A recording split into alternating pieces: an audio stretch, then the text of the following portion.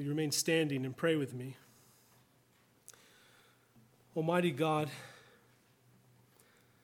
we pray that you would send to us the Spirit of your Son anew and afresh this Sunday, this Lord's Day, so that we might experience anew his presence with us. May his presence in us comfort those who are hurting, give joy to those who are joyful. And Lord, in all things, may we find our hope in him, who is our life, our joy, and our comfort.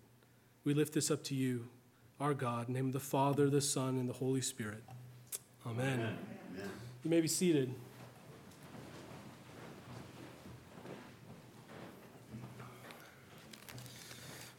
Well, you've made it. And I'm not talking about 2020 being over, though that's great, but I'm also talking you've made it through another season of Hallmark movies. And so for that, you can be glad. For some of us, we are so glad, and it couldn't come soon enough. And for others of us, we are so sad to see it go. But no matter whatever you think about these movies, they reflect a simple desire for life to go smoothly. And indeed, in all these movies, no matter what happens, very little complications that happen, everything goes very smoothly and always ends in the best possible way. They don't reflect well our world, do they? They certainly don't reflect 2020. Our world is one often punctuated by suffering, as well as joy, but often punctuated by suffering. And so we know that this world that we experience is not the world that's portrayed for us often at Christmas in shows and in movies, because this is not the world that we experience. And so one temptation for us during Christmas is that we put lipstick on a pig. You know the phrase, kind of superficially gliding over the things that are really wrong there. And here's the temptation more specifically for us as Christians, that during this time of Christmas, that we sing songs that proclaim the joy and peace that God gives to us and to the world in the gift of his Son, Jesus, born in human flesh, without fully acknowledging or facing deep human suffering and the evil that forms the context into which Jesus was born. We should sing those songs.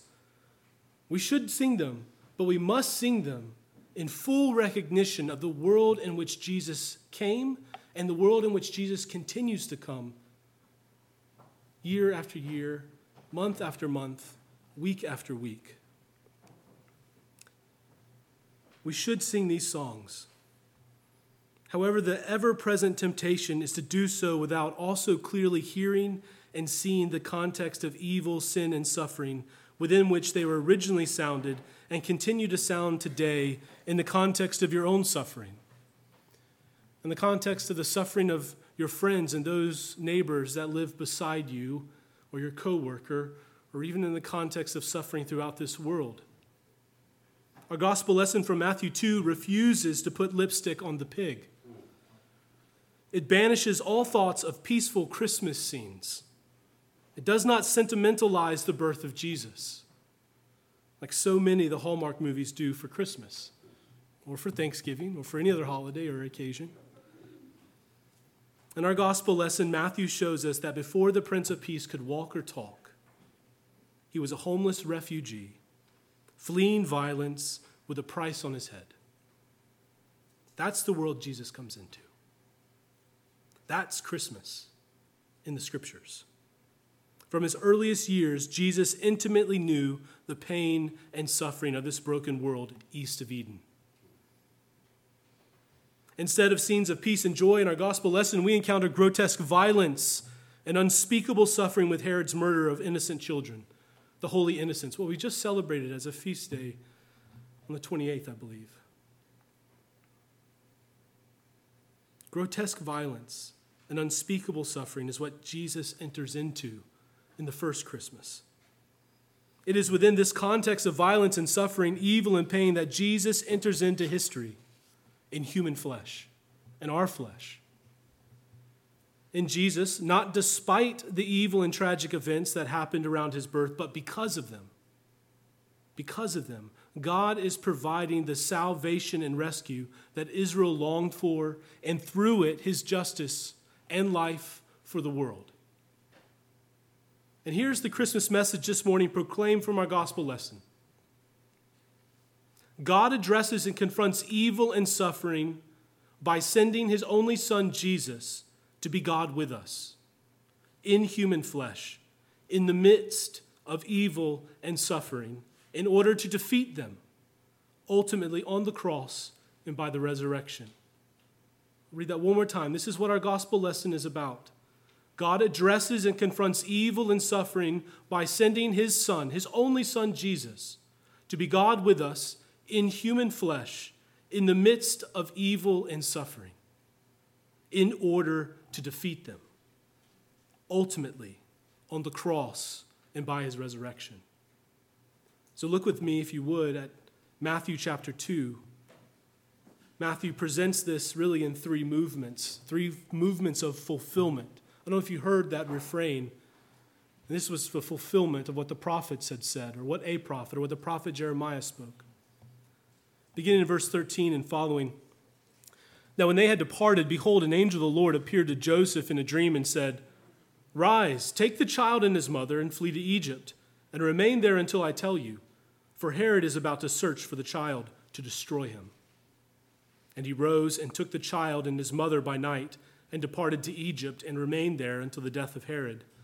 This was to fulfill what the Lord had spoken by the prophet. Out of Egypt I called my son. Matthew claims that Jesus fulfills Hosea 11:1. Out of Egypt I called my son. That's his quotation from the prophet Hosea. And for a moment it looks as if Matthew is ignoring the fact that Hosea looks back to Israel, back to Israel's exodus from Egypt, and identifies there in the first phrase of verse 1 of Hosea 11 that Israel is the Son of God. Hosea is not necessarily looking forward to a Son of God yet to come in the context. However, Matthew sees Jesus as so thoroughly identified with Israel and so thoroughly identified with Israel's story and history that a part of Jesus' role in mission is to make Israel's story complete. He finishes what Israel was always supposed to do in God's economy of salvation. He completes their story. He completes their mission as Son of God. Israel in person, succeeding at last where Israel for generations had failed. Jesus completes Israel's story and mission in part by entering into their suffering and experience of violence and injustice, the experience of exile. And he enters into and identifies with their experience of exile by being himself an exile, a refugee in Egypt. And yet, behind all this is the even deeper story that Scripture tells. The story of God exiling not just Israel, but all humanity, Adam and Eve, from the Garden of Eden so long ago at their rebellion, in which through their rebellion and sin they subjected the world to evil, to death, and to suffering and pain.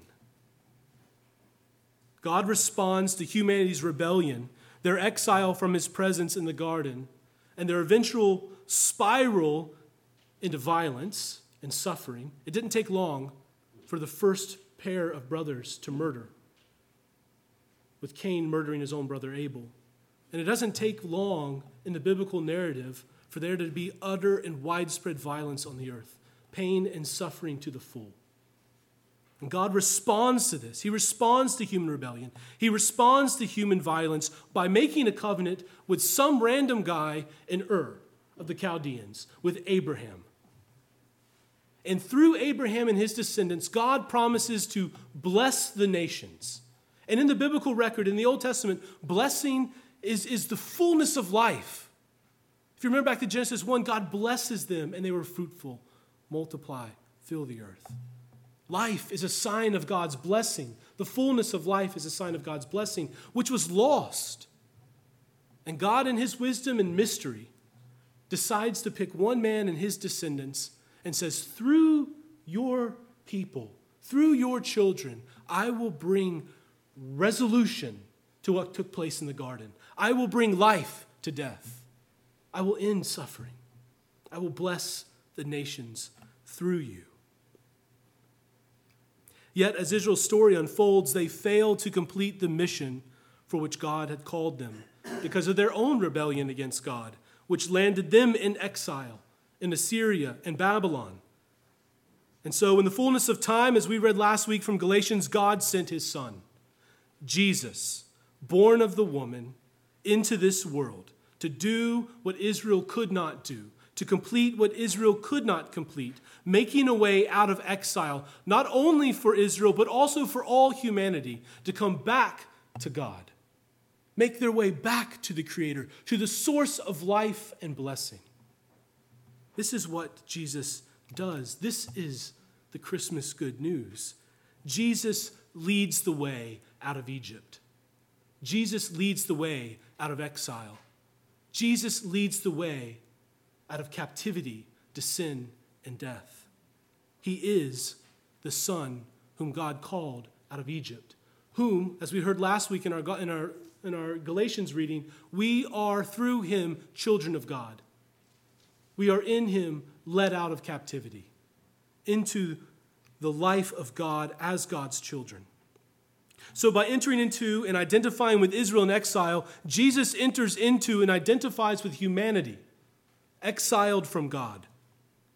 That's the first movement of this passage, is our gospel reading. Second, Jesus not only comes in the flesh to enter into and identify with Israel and humanity in their exile, but he also comes to enter into and identify with human suffering. He identifies with pain. He identifies with the suffering of humanity. Look with me at Matthew 2, verses 16 through 18. Then Herod, when he saw that he had been tricked by the wise men, became furious. And he sent and killed all the male children in Bethlehem and in all the region who were 2 years old or under, according to the time that he had ascertained from the wise men. Then was fulfilled what was spoken by the prophet Jeremiah. A voice was heard in Ramah, weeping and loud lamentation, Rachel weeping for her children. She refused to be comforted because they were no more. That's a hard passage. It's made, in my mind, even more difficult because there's no record of this in Josephus or any other historian from that period. And that's not because this is a fictitious happening. It's not fictitious. It's because this was seen as such a small blip on the radar of the atrocities that Herod was known for. We're talking about a man who killed his own sons out of suspicion, not out of even hard evidence, out of suspicion that they were plotting to overthrow him. A man who killed his beloved wife from suspicions that they were plotting to overthrow him. A man so narcissistic and wicked that when he died, he ordered that all the elders of Jericho be killed so that there would be mourning at his death. Right? So the killing of maybe 20 at the most young boys in a small backwater town outside, 5-6 miles outside of Jerusalem, didn't really register on the radar in the first century. This is a hard text. This is the world that Jesus enters into. A world of evil, suffering, and pain, and death. And you know what? The world has not changed. The world we still live in is still a world of evil, pain, and suffering. We've experienced some of that this year. And all around the world, the full spectrum of evil and suffering has been experienced. And this is the world that Jesus comes into as a babe, as a child, as God with us. He enters into this suffering. And Matthew simply just does not report Herod's evil act of violence and injustice dispassionately, though. No, he draws upon an ancient lament from one of the most sorrowful times in Israel's history, the time of exile. He quotes Jeremiah 31:15, which speaks of the most sorrowful time, a time when Rachel, who by that time had been long dead, This is the mother of Jacob, the mother of the man whose name was turned to Israel. She had been long dead and buried in the tomb in Bethlehem. But Rachel weeps for her children in this lament, which poetically describes her mourning from the grave for her descendants, led into exile from Ramah. Ramah was a staging ground for the Babylonians.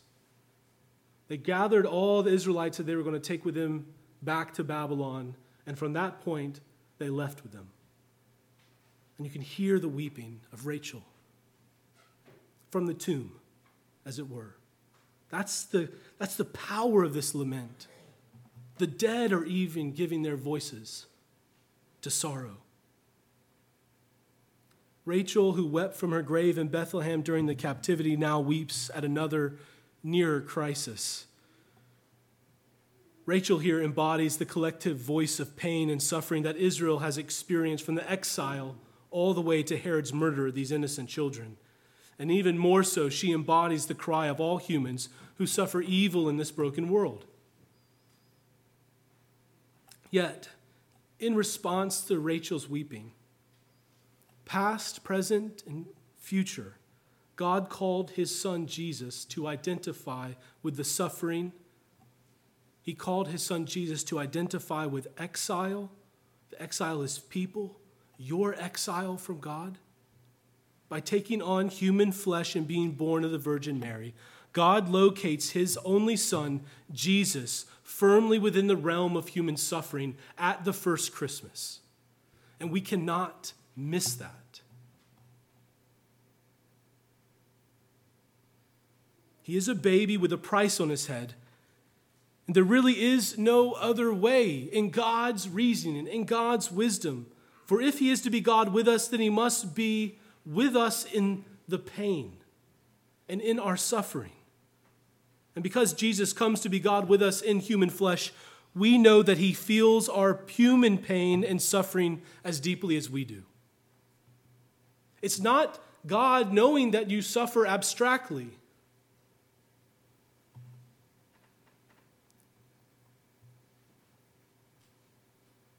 He took on human flesh. He experienced suffering, deep and profound suffering, as each of you do. He knows what it's like. He is very familiar with what you're going through, with what you feel, with the sorrow, the pain, the loneliness, whatever it might be right now in this moment, in the past, or whatever lies in front of you. Jesus knows it. God knows it. Not abstractly, but existentially. He knows it. He's experienced it. For those who have suffered, who are suffering, who will suffer the wounds of life in this broken world, Jesus shares your pain.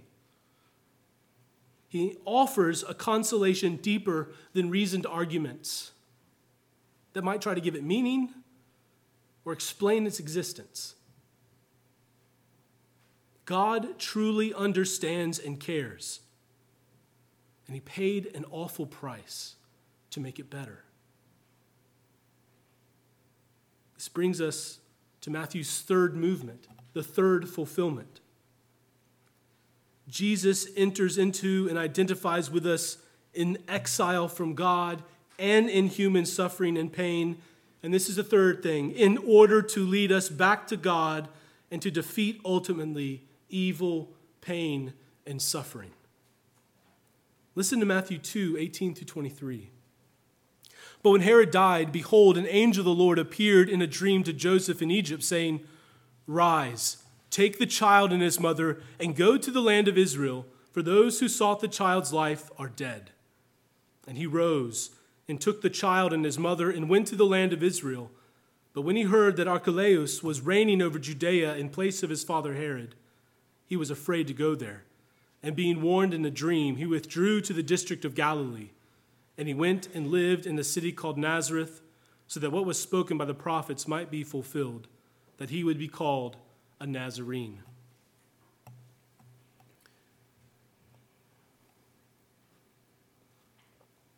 The passages from Hosea and Jeremiah that Matthew has drawn upon in this reading this morning, the first one from Hosea, the second one from Jeremiah, They point to a time when God would lead Israel to a new exodus out of exile that would ultimately restore them and finally put an end to their pain and suffering. And not only theirs, but the prophets also point to a time when the Messiah would come, when Jesus would come, and he would bring this restoration to the nations as well.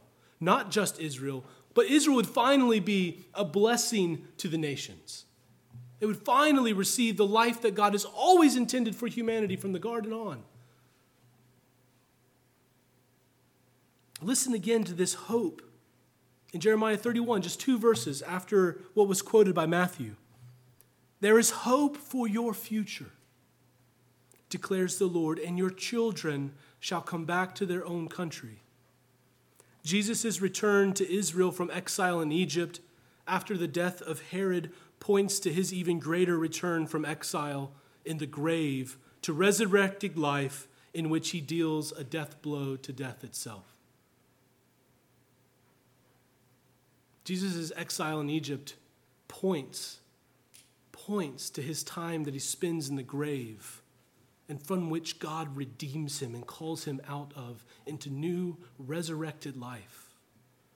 And as folks connected to Jesus Christ through the waters of baptism, through a good confession and repentance, we too can be drawn out of death and into life. While Herod is an historical figure, he embodies sin and evil that rebels against God's life-giving work in Jesus through death-dealing efforts in an attempt to murder Jesus. This is not the first time a human ruler has embodied the forces of evil and death that contest God, that work to subvert his covenantal promise not only to Abraham but to the world. Pharaoh in Exodus 1 was another one who wanted to kill Hebrew boys. And God in his mercy saved Moses to bring redemption for Israel. And ultimately here, God saves Jesus, the child, who will bring ultimate restoration to the world.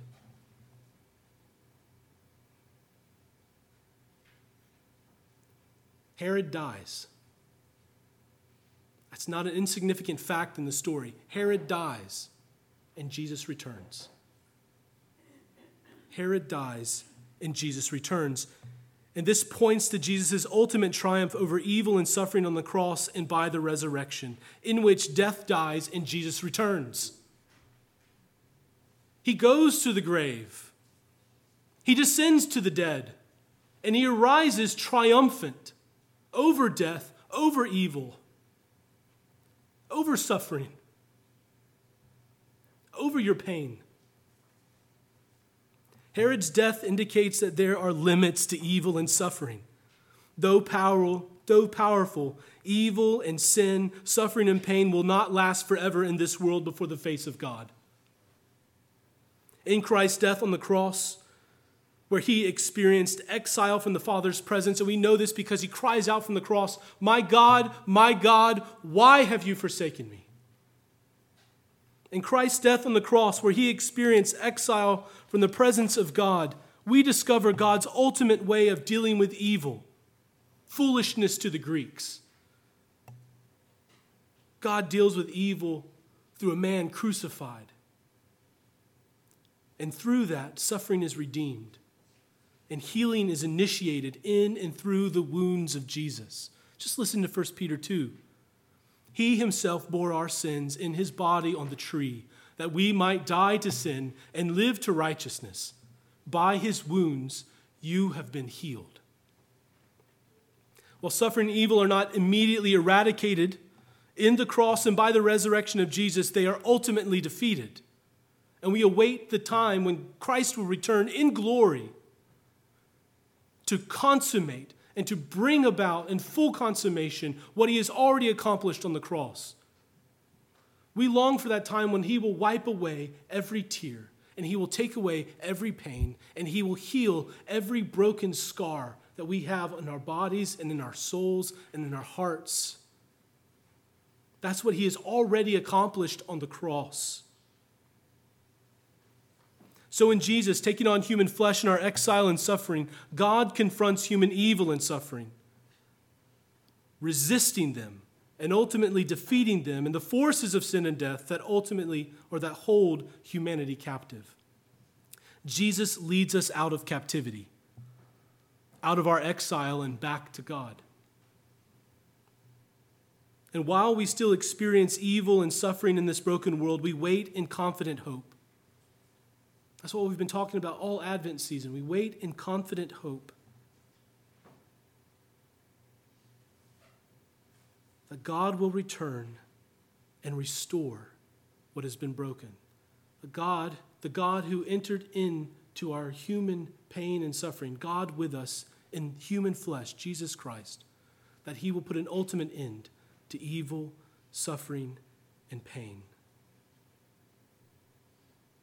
Church, this does not mean that the experience of suffering and pain and evil has been taken away from us now.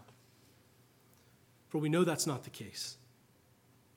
Yet while we still live in broken bodies within a broken world, God offers us the consolation and comfort of his presence through the Spirit of his Son as one who has experienced himself suffering and evil in this broken world. Know that no matter what you experience in this world and in this life that brings pain and suffering, Jesus is there with you.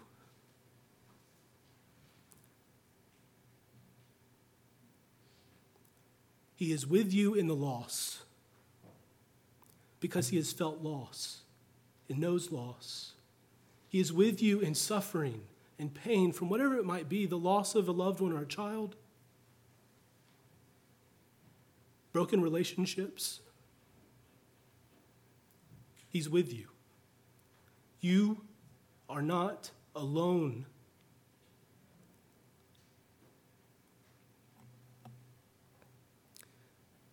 You are not alone. And I know so often it feels like you're alone. When you're experiencing suffering, when you're experiencing pain or isolation, but know this, that you are not alone.